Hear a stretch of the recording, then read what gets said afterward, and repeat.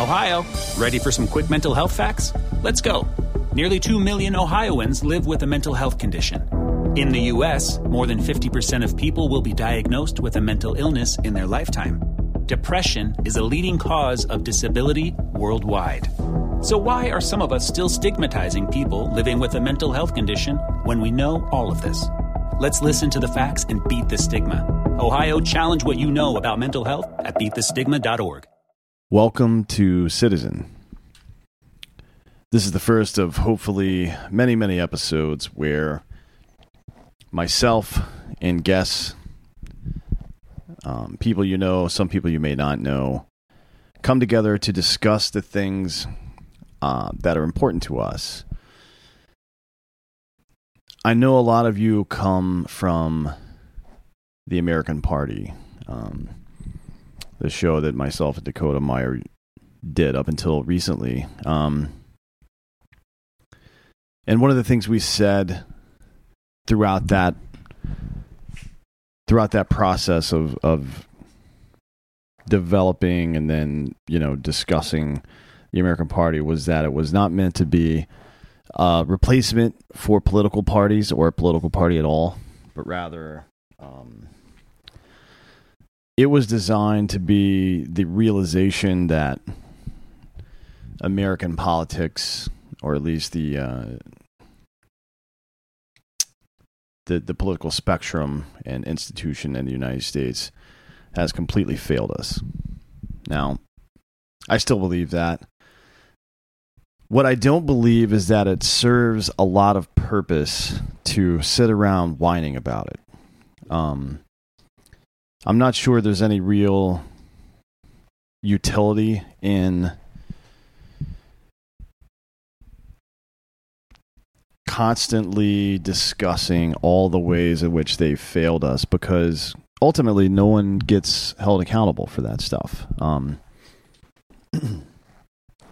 Democrats and Republicans, independents, bureaucrats, people in corporate America, they continue to fail us on a daily basis, and there's not going to be any accountability because the rules have not necessarily changed, but the system itself has grown to such a size that it's now impossible to really govern it, right? It's the age-old question, who watches the watchers? The purpose of government is to, not even government, but communities in general, are to bind common interests together towards common goals in a way that we can accomplish more together than we could apart. For example, dealing with plague or famine or existential military threats or force majeure, act of God, things like that, natural disasters. In some ways, it is easier to just take care of yourself or one or two other people or five people if it's the nuclear family. But anybody that's been in a situation like that knows that there's a diminishing return on your ability to, build buildings and roads and levees to keep floods out and hunting parties to deal with invasive species, animals, or even people. Obviously, we can never do any of this stuff alone. So this isn't an anarchist manifesto or anything of the such. I think we all reasonable people recognize the need for some form of government. The difference is that ours was meant to be of, for, and by the people. It seems like people these days think that we're having a negotiation with the government about what we're going to be allowed to do and what we're not going to be allowed to do. But that's not how this works. The government isn't a ruling body over the citizenry. That's not how our representative republic was intended to work. The negotiation is whether or not we allow the government to continue at all, and in what form. It's of, for, and by the people. And if it's not all three of those things anymore, then it's got to go, right? Or it has to be shaped into something new. Now, we've seen over the past 10 years through, I guess more like 15 years, through the Obama administration and Trump administration and now the Biden administration, that the people that are in places to affect change like this, people that work in politics, bureaucrats, political pundits that have jobs at large media corporations, they have no intent to hold everyone accountable. They just want talking points, right? So they're going to stick to their side and parrot whatever talking points are being used by that side.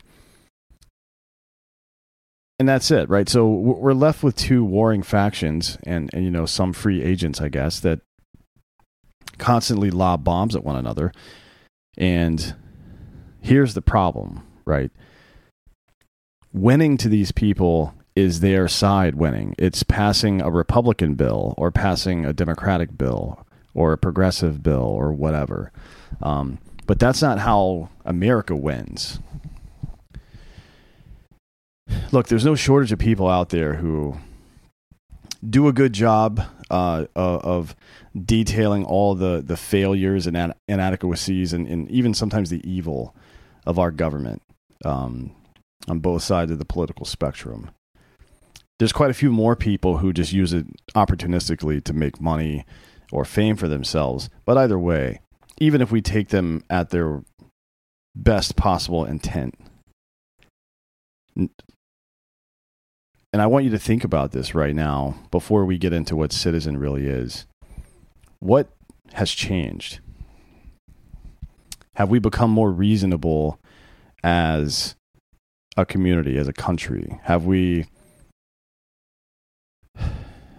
Is there any coalition in large numbers in the government, whether it's on the bureaucratic side or on the political side, or in the media, or even in the general national discourse? Is there any large coalition of reason?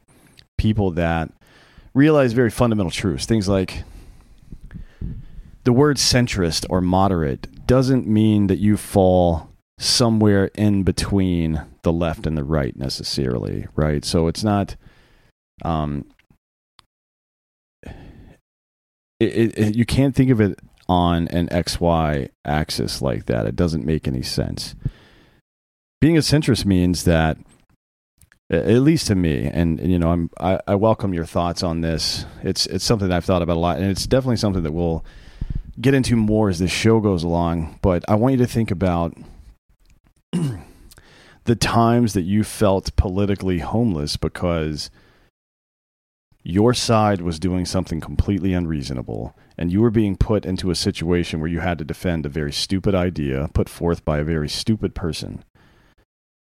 I want you to think about how that made you feel, how you felt taken advantage of, as if your belief structure was somehow quantified by your loyalty to these people or these bad ideas. It simply cannot happen like that, and it's going in the wrong direction and speeding up, almost like the expansion of the universe. It's getting faster and faster. Look around. People are getting more tribalistic, crazier. I say all this to say it doesn't appear to me that there's a whole lot of hope in relying on the current institutions, those of the national discourse, our Congress, both houses, our president, regardless of who's in office, the lobbyists and bureaucrats surrounding them, and the corporate interests surrounding them, and again the national discourse at large. There's no hope of that working to undo what we've done. My assertion is, and the point of this show, and the point of the discussions that we're going to have, the point of the book that I'm writing now to recount all of these conversations, is that as much as government has failed us, as much as the public trust has been lost, as much as it's been incompetence and in a lot of ways, arrogance and weakness, and very frequently as well, outright evil, done in the name of your country and your freedom. As much as all that horrible, horrible stuff has happened, it was only allowed to happen because we allowed it. America's current failure is our failure. It's your failure and mine. Regardless of what you've done to try to stop it, individually or even in groups, what we haven't done is created a critical mass of reasoned people who believe in liberty. In our best iterations over the past 40 or 50 years now, at best, we have been an open hand slap, right? 4 or 5 individual units, perhaps made of groups, but individual units altogether, or at any rate, slapping somebody in the face, and yet stung. It left a red mark on their face for some time. But had we come together, closed ranks, closed our fists, we could have punched them and knocked them out. And for whatever reason, because we had no time for it, no will to do it, we didn't have the courage, we didn't like the other person that we may have had to work with, we didn't have the temerity to put our personal feelings aside and use our reason and empathy at the same time to reduce our belief system to core values that we can find in other people, and close our fists and punch our way figuratively out of this situation. This show is not meant to blame you or myself or our groups or any of that stuff, because I don't think there's any real utility in playing the blame game. But there is some utility in accountability. There's utility in pointing out what's happened. There's utility in defining exactly where we are right now. And there's utility in deciding collectively to end this nonsense now. Now, you've all heard the principles that I wrote and that some of you have helped with. Some friends have helped with. And over the course of this series, we're going to either redefine or better define some of them to include everyone. My assertion is, in the same way that an athlete who has lost their jump shot or is not hitting the ball well, whatever the case is, my assertion is that in those cases where athletes will go back to the fundamentals and focus on the very small things that they can control to make sure that they're getting the basics right, I believe that exercising our civic duty, understanding our country, understanding the principles of liberty, understanding the Constitution and what it means, and not making the mistake of believing in ought instead of is, which is to say, the world should be this way, but is it? Not letting ourselves get deluded. I think getting back to the fundamentals of being a good citizen will ultimately be the key to remaking our country in our own image, the way it was meant to be, which is of, for, and by the people. Now on to citizen. Man, it's tough. Trust in institutions in the United States has never been lower. There's plenty of studies out there to quantify this stuff. But you can feel it. I don't need to tell you. You don't need to be told by me how little we all distrust not just the government, but all of our institutions now. Again, the reason for government is to make our lives easier. It's our combined strength, which historically speaking, is probably our only solution to things like famine and disease and existential threats like warfare or force majeure or whatever, as I said before. It reminds me of the phrase, many hands make light work, something I heard a lot when I was growing up. In Boy Scouts, in athletics, then in the military afterwards, it's a common theme, and it makes sense when you're trying to lift something heavy or clean up or whatever it is. Collecting brass on the gun range, that's something we've had to do a lot. Probably a lot of our listeners have as well. But it also makes sense when building infrastructure for travel, like roads and train tracks. The more people that fly on airplanes, the more of us that buy tickets, the cheaper things get, the better the equipment gets. Purchasing in bulk alongside others, that's why things like meat co-ops, where you buy a side of beef with another family or whatever, work better, or mass production in general. We've seen this. I mean, everybody that's listening to the sound of my voice has experienced this themselves in ways, in pretty much every facet of your life, from the workplace to prime shipping, 2-day shipping to your front door, pretty much anything you could ever want, right? The reason that that's possible is because we have put our combined needs together and solved them. Now, gaining convenience always requires the sacrifice of something. And when it comes to government, the sacrifice is liberty. For every ounce of convenience we get from the government, there's a pound of liberty surrendered. And that's a reality of this situation. And it is something that we should all take very seriously. We make these deals with government to allow a small group of representatives, elected representatives, to plead our case at the federal level, or sometimes at the state level, or even at the county level. And in exchange, we accept the results. This formula only works, as I said before, if the government is truly of, for, and by the people.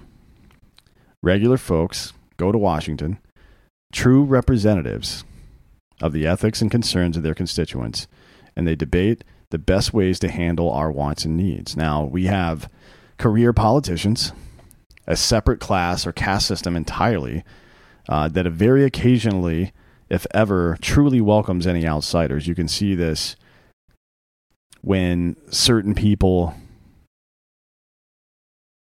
join the political class and say and do things that disrupt the order of the political class. The patricians always circle the wagons and protect nobility first before they protect any particular ideology. So anyone that comes in and challenges the system, it either turns them into the thing that they hated, or it spits them out entirely. And I assure you that I've experienced this with personal friends on both sides, people that have bought into the Washington, D.C. nonsense, and people that have served shortly and decided that it is irreparably broken. And without me having to tell you, multiple examples of both of those things. You're thinking of them right now. As such, and unsurprisingly, Americans have become disillusioned and cynical about the process and happy to sit it out entirely while lobbing bombs at each other, or in more recent times, lobbing bombs at both political sides, but offering little to no solution. Mm-hmm. Again, that's what I want us to get past as a group.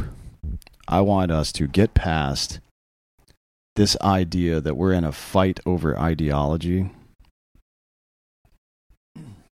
and understand that we've only been allowed to be distracted over this fight about ideology, this perceived fight about ideology, because we have failed. Because we've not engaged in the process because we've let lesser men represent us. Our attention was once focused on ethics and community, right? We didn't have, for the majority of the history of this country, we didn't have a professional police force. But because we all focused on our communities, our families, and our code of ethics, look, there were criminals. We all know about them. The cowboys from Tombstone, random horse thieves, murderers, lunatics, they always existed. And we didn't have police back then. We had sheriffs, Texas Rangers, but in most places in the United States, if someone were to break the law or victimize their neighbor, all the other neighbors came together and hunted that person down, captured them, or killed them in some instances, if it were appropriate per their ethical code. And they did it at their own peril, using their own supplies and money, because it was the right thing to do. Because they knew that it could happen to them, and they knew that if it did, they would want those people helping them as well. That is the essence of the social contract. Now, our attention is captured by tribalism. Once more, everybody wants to identify as something. I'm a progressive. I'm a conservative. I'm a liberal. I'm a classical liberal. I'm a Reaganite. Whatever, right? I'm a libertarian. Is there any real use in that? Maybe, if we truly respected each other, but we don't. In the same way we trusted the state to provide its efficiency and safety net, we trusted it to be a social meritocracy as well. And while the convenience and efficiency came at the cost of our liberty, the trust in their motives cost us something far greater.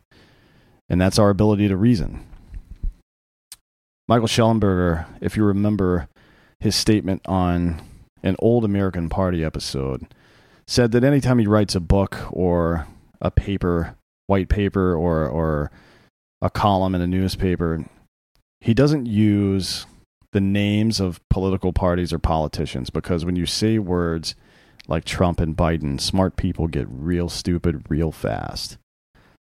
Binary politics, as we've seen in the United States over the past 40 or 50 years, it's the largest institutional variety of tribalism in human history, aside from the major religions. This consistent move away from religion in the United States seems to have refocused our attention. The average American doesn't think about deities or tradition anymore. Instead, they focus on things that are more corporeal. And that's why, if you look at these exit polls from major votes that we have, and we've talked about this before, if you look at these exit polls, people aren't voting based on, things that might be, or idealism and things like that. Typically, they vote because of the misery index, which is inflation plus the unemployment rate. If that number is high, typically the incumbent does not win, because people vote with their wallet, and because of it as well. They vote with their wallet by buying things that they believe in or like, but they vote because of it, because when they want to buy things they want and they can't, that is unacceptable to them. Now, it's certainly easy to imagine yourself in heaven or hell. I mean, we've all been through horrible things in life. Life is or can be tragic frequently. We've all experienced goodness as well, So to imagine yourself in a world where politics is no longer a circus far away and is instead a dominant part of your life, creeping further and further into every sanctum of life, it takes no effort at all. We're there. And politics is the new religion. It is, and you can tell because it's a catch-all for everything. Politics, like there's no reason that gender ideology should find its way to politics. That should be something that gets sorted out by families on their own. But anybody that has an axe to grind, instead of calling you a witch now or a sinner, they call you a Democrat, a Republican. It is the new religion. Of course, we saw this coming. I mean, bad actors always seem to be the ones who first come with diagnoses of problems and very convenient solutions. Pretty much every dystopian novel you've ever read runs something similar to that. It's unfortunate that we as skeptics weren't more willing to question the motives of those offering us these alleged benign, if not self-serving solutions. Maybe it was meant to be. Politics is religion. Maybe there's always going to be a religion. Some ethos or tradition or whatever that we organize ourselves under. And religion happened to hit a few of those points. It was personal identity. It was, in a lot of cases, racial identity and ethical identity, belief system, all at the same time. And it also permeated through politics as well for a very long time, and it does to this day. Are they not one and the same, politics and religion, today? Warring parties, each sure of their own righteousness, willing to do anything to ensure the propagation of their worldview. That sounds a lot like fundamentalism to me, which is, after the last 20 plus years of fighting fundamentalism, something that we should be more keenly aware of in ourselves. As always, we've got a couple of ads to help keep us on the air here. First and foremost is GhostBed, ghostbed.com/drinkitbros. You know them, you love them. I'm actually in the market for a new one myself. I think we're going to get one of the 3D Matrix beds to replace my old one. I just keep cycling through ghost beds at my house. We've got 2 adjustable bases, multiple beds. It's getting kind of ridiculous, to be honest. But we love their products, and man, I can't wait for the dog beds to come out. I love the pillow too. I take it everywhere I go, and I'm not kidding about that. Even when I'm on vacation, I still take that pillow. As you know, this deal's been going on for a while now. It's the bundle deal, 40% off. If you get a bed and an adjustable base, then anything else you add to the order is going to be 40% off. For everything else, if you go to the code or go to the URL, ghostbed.com/drinkitbros, use the code drinkitbros. You're going to get 30% off any individual item as well. So the sheets, which are great, they're also cooling. Pillows, the most comfortable pillows in the world. They've got weighted blankets. They've got mattress protectors. They have 5 different mattresses. They have the adjustable base, as I mentioned before.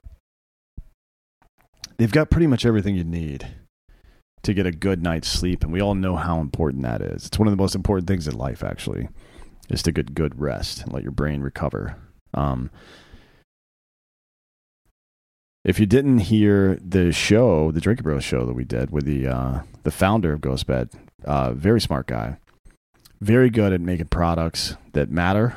He's been involved in 3 or 4 different major products through the years that really benefited not just Americans but others. So, good quality, good people. How could you go wrong? They've got a 0 down, 0% financing plan that can extend all the way out to 60 months. That's 5 years you can use buying this stuff. So, there's no excuse. Go get yours today. Next up is Babbel, the best language learning app in the world. Actually, stepson's using it now to learn Italian. Don't know why, but he's into it, so, why not? Brittany and I have been working on Spanish. We're planning on, we live in South Texas. And a couple of our buddies have places down in Mexico. They're always asking, hey, when are you going to come down and hang out? Now, look, you don't need to know Spanish to go to Mexico, but it sure as hell helps. And it's also a fun thing to do between us. So for all your summer travels, whether you're going abroad or staying domestic and just want to learn a new language, or, it's really good to stimulate your brain as well. Babbel is a language learning app that's sold more than 10 million subscriptions. Thanks to their addictively fun and easy bite-sized language lessons, there's still time to learn a new language before you reach your destination. With Babbel, you only need 10 minutes to complete a lesson. It used to be 15, now it's down to 10. They're making these so much more efficient as time goes on. Always learning, always adding new stuff. Other language learning apps use AI for their lesson plans. All of these lesson plans are developed by the over 150 language experts that work for Babbel. Their teaching method has been scientifically proven to be effective. I've used it myself. It is very effective. They have 14 different languages, including Spanish, French, Italian, and German. And also, something that the kid asked me about yesterday is their speech recognition technology. It helps you improve your pronunciation and accent so you don't sound like a lunatic, like you're not taking it seriously. You don't want to embarrass yourself in a foreign country. So there's also all these additional ways to learn with Babbel. It's not just a standard language, conversational immersion, or any of that stuff. They have podcasts and the native language, games, videos, stories, even live classes. And it's got a 20-day money-back guarantee. It takes 21 days to create a habit. In 20 days, you can start your new language learning journey with Babbel. So right now, you can save up to 60% off your subscription when you go to babbel.com/American. That's BABBEL.com/American. BABBEL.com/American for up to 60% off your subscription. Babbel, language for life. The journey here is what really interests me. We are where we are right now. Things are pretty bad. But the journey out of it may not be linear. It may be that replacing our system of government, or replacing the people who run our government, or adding or subtracting something from our government, it could be that that's impossible as an agent of change. It could be that we've reached the point where there's nothing to be done about that. But I can tell you this. There's something that we can all do, and that is be better citizens for ourselves, for each other, and for our country. No one can stop us from doing this. There's no vote that's going to stop you from being a better citizen. And psychology is very contagious. The more you do it, the more others will. The more you answer their rebukes about political positions with kindness and thoughtfulness and helping them, the less reward they're going to have from trying to start fights with you. Now, the journey of all this is what interests me, because it's non-linear in this case. It is, I guess, in a way, from the ground up, but it's happening everywhere all at once. Everyone who can hear the sound of my voice, who makes conscious decisions to organize themselves around a set of principles that its only purpose is to make the best possible citizen. And I'm not talking about bowing and scraping and worshiping the government. And in fact, I think that's the worst possible type of citizen, is one that lets the government get away with anything. As I mentioned before, a lot of this is our fault. Now, in physics, scientists really enjoy the opportunity to see the birth and death of things. It's true for a couple of reasons. So first, observing births and deaths tell us about the composition of things, what they're made of, what's holding them together, and how. We understand the life of a human being because we've witnessed so many start to finish, right? The baby that can't take care of itself, the infant that's learning motor skills, the toddler that's learning how to talk, the young person that's learning how to reason and navigate social situations and so on and so forth, all the way to death. We understand quite a bit about humanity. The same can be said of ideas and beliefs. Now, entire civilizations have existed and vanished, taking with them their ideas and beliefs routinely. Throughout human history, we find a random writing here or some cave drawings here.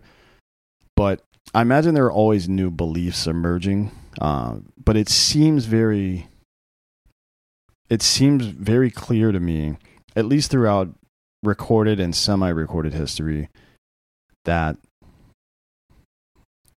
these beliefs that we think are new might just be variants of old beliefs or even amalgamations of multiple beliefs, all at the same time, right? But this time it does kind of seems different. Maybe I'm captured by the moment because I'm alive now. It seems different to me. It's easy to be suspicious. Hey, this is a good example. It's easy to be suspicious of people that need help. And this is one of those social decay issues. Victimhood is a big part of our culture now. The social rewards and penalties that used to be associated with being good, like when your buddy needed you or your neighbor needed you, you went and helped them because it was the right thing to do, whether or not you liked them. The social rewards and penalties now, I suppose the rewards are primarily for identifying yourself as a victim and living up to that victimhood. And the penalty is not necessarily for victimizing people, although you do get penalized for that, whether you're guilty or not. But a bigger penalty seems to come from opting out of the system entirely and not playing their game. We regularly see people take advantage of this paradigm, preying on the sympathies of others, using the culture as an excuse to believe that they're entitled to things that they refuse to work for. If one or two people do that, what are you going to do? Not everyone is going to be a good person, but when a critical mass of people behave this way, then society dissolves. It decays. I think the problem that we're talking about right now is most aptly addressed by Schellenberger, who I mentioned earlier. He ran for governor, did not win his primary in California. He spent his career researching and advocating for solutions to some of the most difficult problems in our country, homelessness and drug addiction. In a search for answers, he's discovered empathy alone is not enough. There's Salt Lake City, LA, San Francisco, a lot of these cities that have extreme homelessness have tried, can't remember the phrase for it, but it's essentially no strings attached housing. They figured if they could get people off the street, that they would stop doing drugs. Now,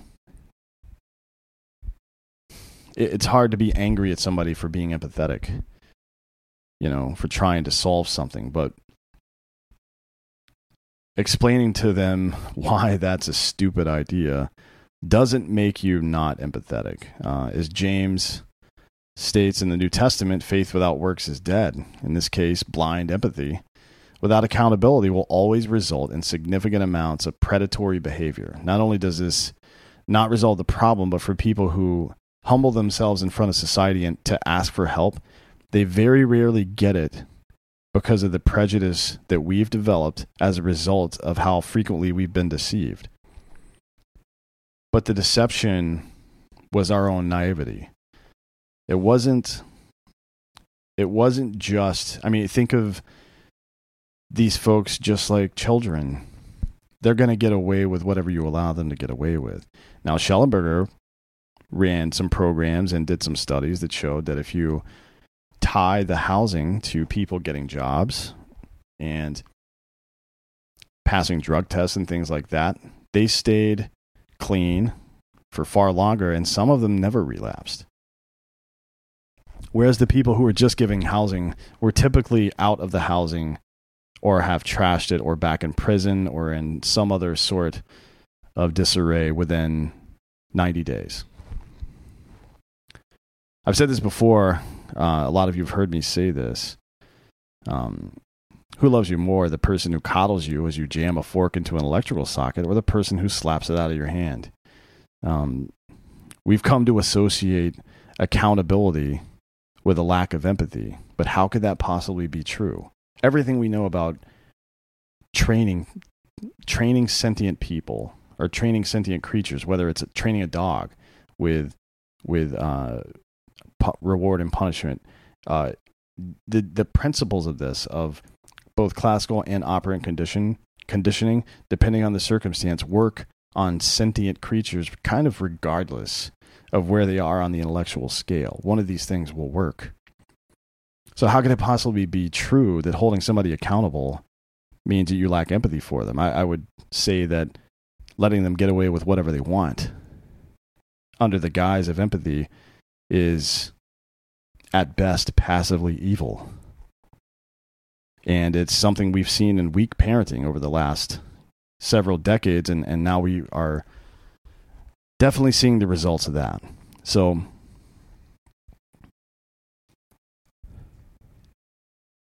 reasonable people know that indulging weakness, whether it's our own or in others, never has positive results. Every time you decide not to do the right thing, it becomes easier to not do the right thing. And every time you decide to do the right thing, especially when it hurts, that makes you more likely to do the right thing the next time. Habit, discipline. These are fundamentals that we all agree on until... Sorry, my dogs are barking. Until empathy is introduced. And all of a sudden we think that we're no longer responsible for these people. Oh, they're going to do their thing no matter what, so it's wrong of us to assume that they would want to take part in improving their lives. That's absolute nonsense. And the inevitable result of that is societal decay, which we're seeing. And George R.R. Martin's work, Game of Thrones, one of the primary characters, Jon Snow, I'm sure you've all watched it, unless you're one of the 5 people that haven't seen it. When asked why he wouldn't lie, even when it made sense, when it would be good for the cause, he said the following: when enough people make false promises, words stop meaning anything. Then there are no more answers, only better and better lies. We are now living that lie, where accountability has been replaced with blind empathy, where we've unsolved so many of the problems that society has so deftly solved over the years, and where one's personal level of oppression manifested through their lived experience and not any objective measure has become replacement for objective reality. So, again, I'll bring this back. With all of this in mind, is there any real utility in applying pressure to our current political system that is organized as such that lived experience and tribalism trumps any sort of fact-based meritocracy or even goodness, general goodness of people? Is there any real point in applying pressure to that system? I would say, and again, I'm not going to tell you not to vote and things like that. That's stupid. But I would tell you that the solution isn't there. No one's ever voted themselves out of a situation like this.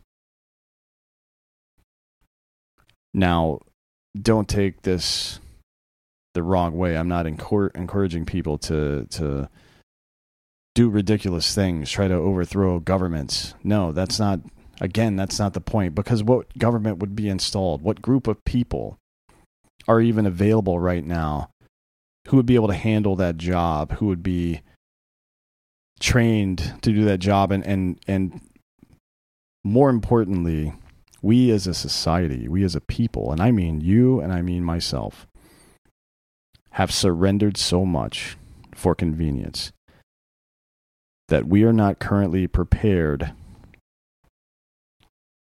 to support a government from the ground up, for and by the people. Not until we become citizens once again.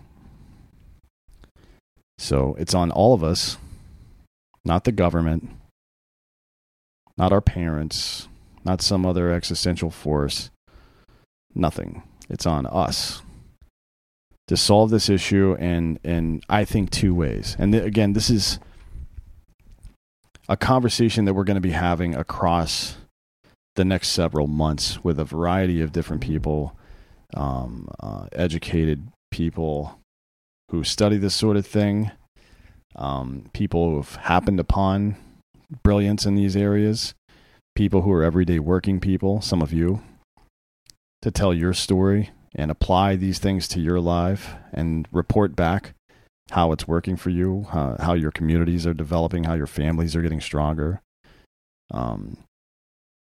It's all of us at the foundation that will make this country great again, not some politician, not some reality TV star.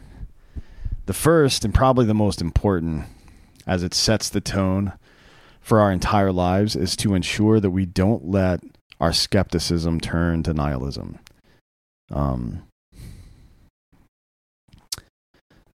It's correct to doubt things that don't make sense. It's even correct to be skeptical of things that seem true, especially if it's a belief you hold. So if you learn a new piece of information and it supports something you already believe, academic rigor requires that you treat that new fact with skepticism so that you can avoid confirmation bias. I know that seems counterintuitive sometimes, because it's a nice feeling to have a belief and have it reinforced by something or someone other than ourselves. But two people agreeing on something doesn't make it true. And while a piece of evidence can help you to conclusions, we shouldn't be quick to rush to them. Challenging yourself and your beliefs, I think, is one of the more important parts of life. But we must also make a concerted effort to avoid the pitfall of becoming cynical and nihilistic. Cynicism is poison. It will immediately and permanently corrupt every part of anything it touches, like a rotten apple in a basket. I joke from time to time, or maybe it's not a joke, that I'm black-pilled, which is to say removed from the political process, or at least my trust is removed from it.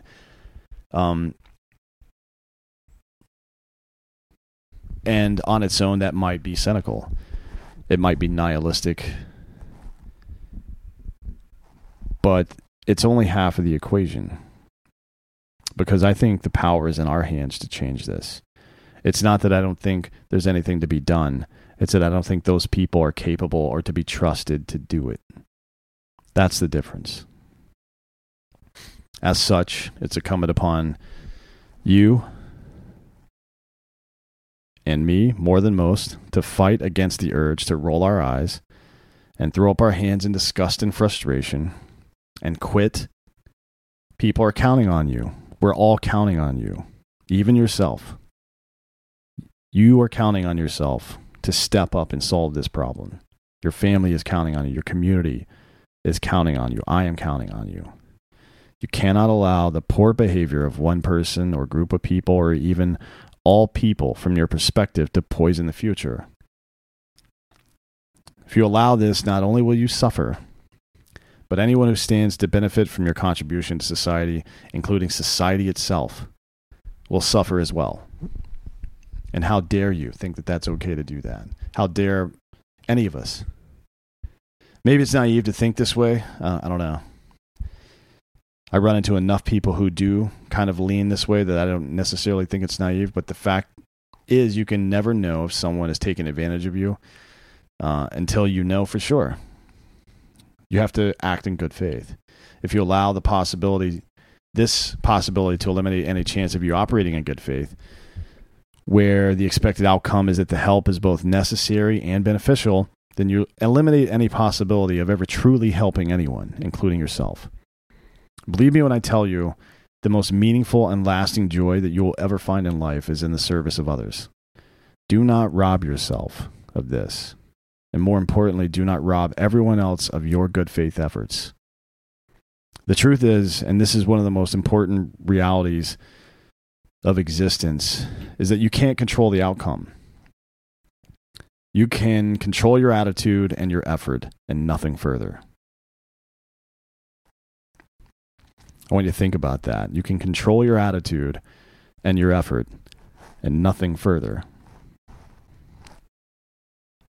The second issue here, or the thing that we can do, and it's just as challenging as the first because it relies on the first, is to balance empathy with accountability. And this is where the good faith effort comes in. It is, and as it should be, very uncomfortable to witness somebody struggle or be in pain. It's perhaps most true for parents. I'm not a parent myself. I have a stepson, but he's older. He's a teenager, which he's still going through plenty of stuff. But especially in those early years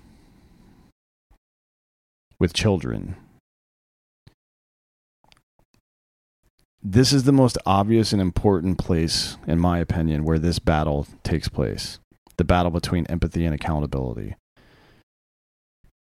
We've not done a very good job as a culture, as a society, as a country, of associating accountability with nobility, with noble effort. There's a tinge of shame and embarrassment anytime anybody gets called out for something when they're wrong, as there should be. There's a tinge of anger when you see something that angers you, but 2 seconds later, when you have more context or you realize it wasn't intentional, your anger dissipates. But for some reason, the shame and humiliation we feel when we're corrected persists.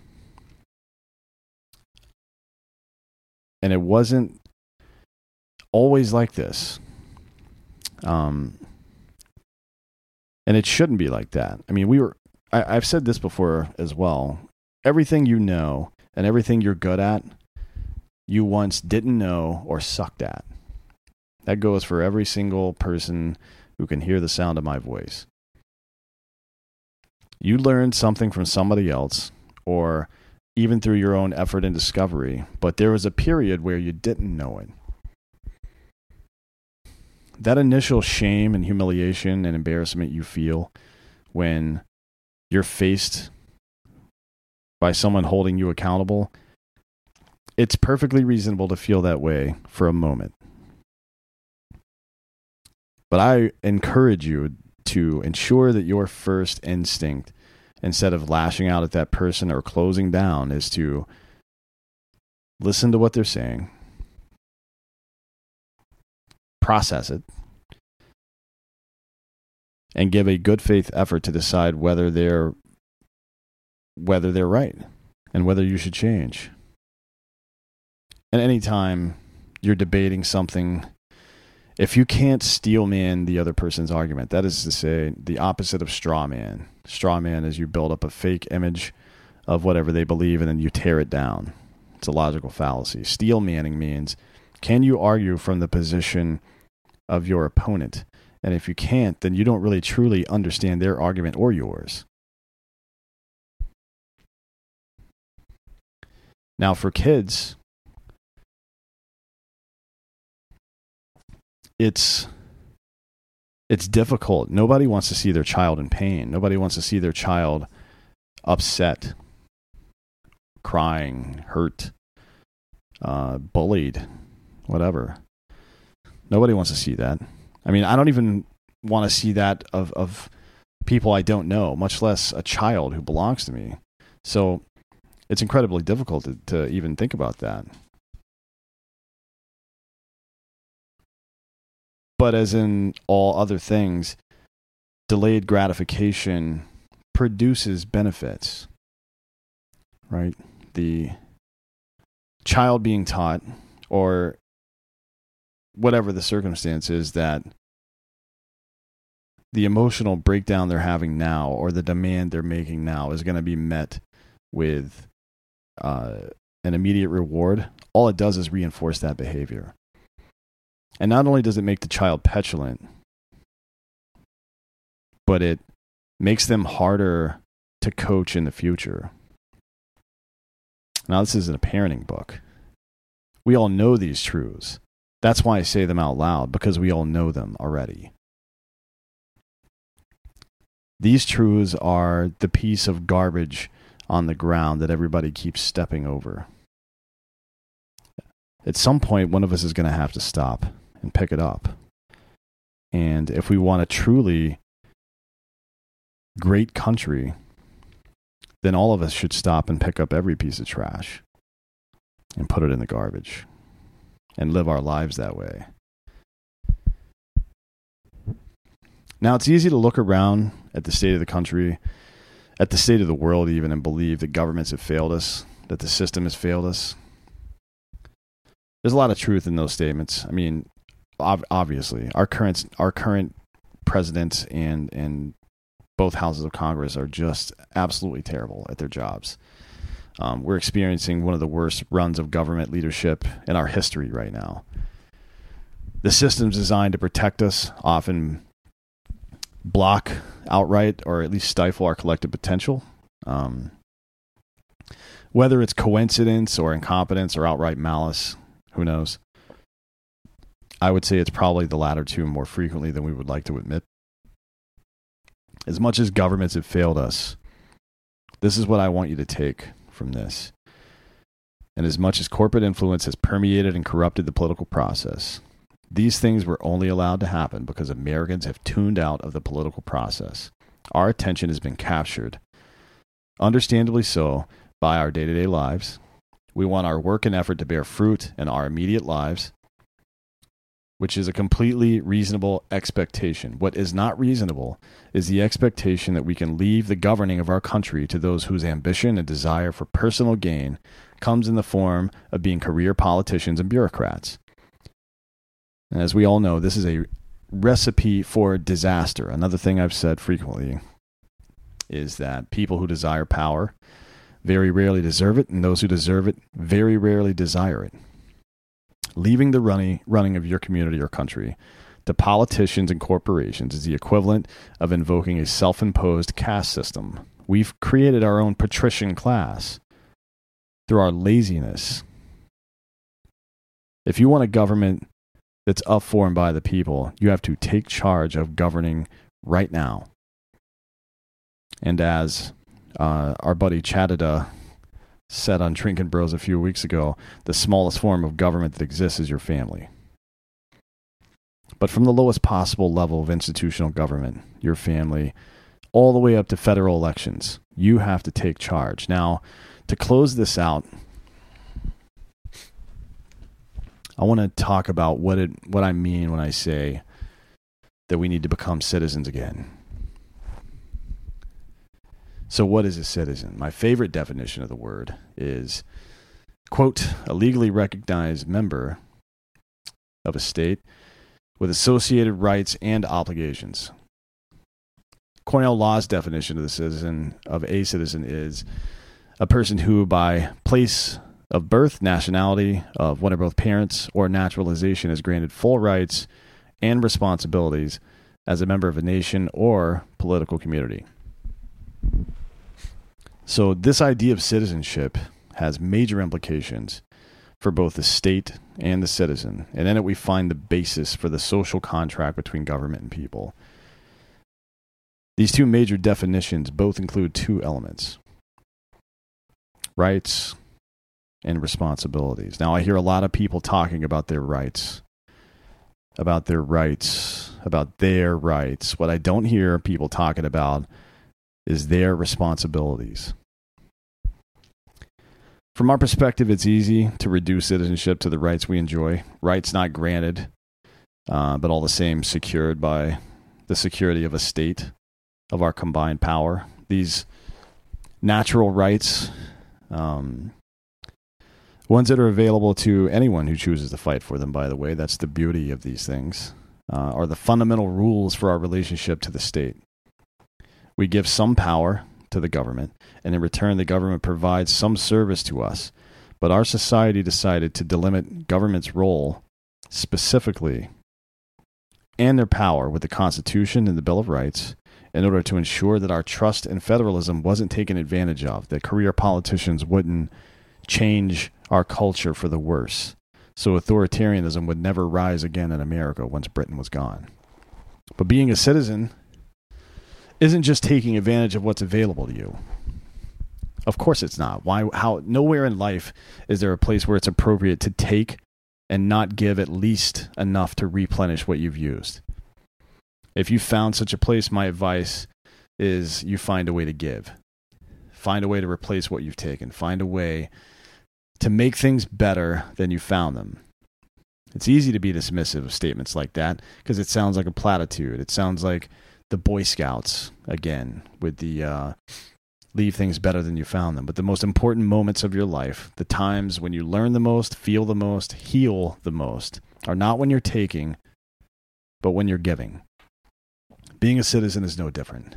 And how could it be? It's the ultimate expression of our collective effort. No, the most important part about being a citizen isn't the taking. It isn't your natural rights or the comfort you're experiencing right now in your nice air-conditioned home. The most important part of being a citizen is the giving.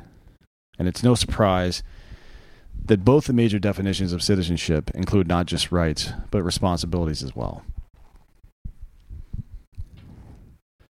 In the coming weeks, we're going to have on some great guests, people that I hope you enjoy, discussing things that I hope you enjoy as well.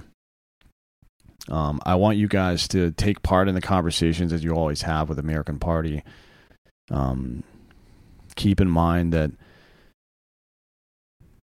one of the points of this is to build a community, to collect your information as well, and add it to what I already have, add it to these discussions, and ensure that we are having conversations that go somewhere, that don't end between you and I, that don't end on the words on the pages of the book that we're writing, but that get to people in a way that really matters. I appreciate you listening. This has been Citizen.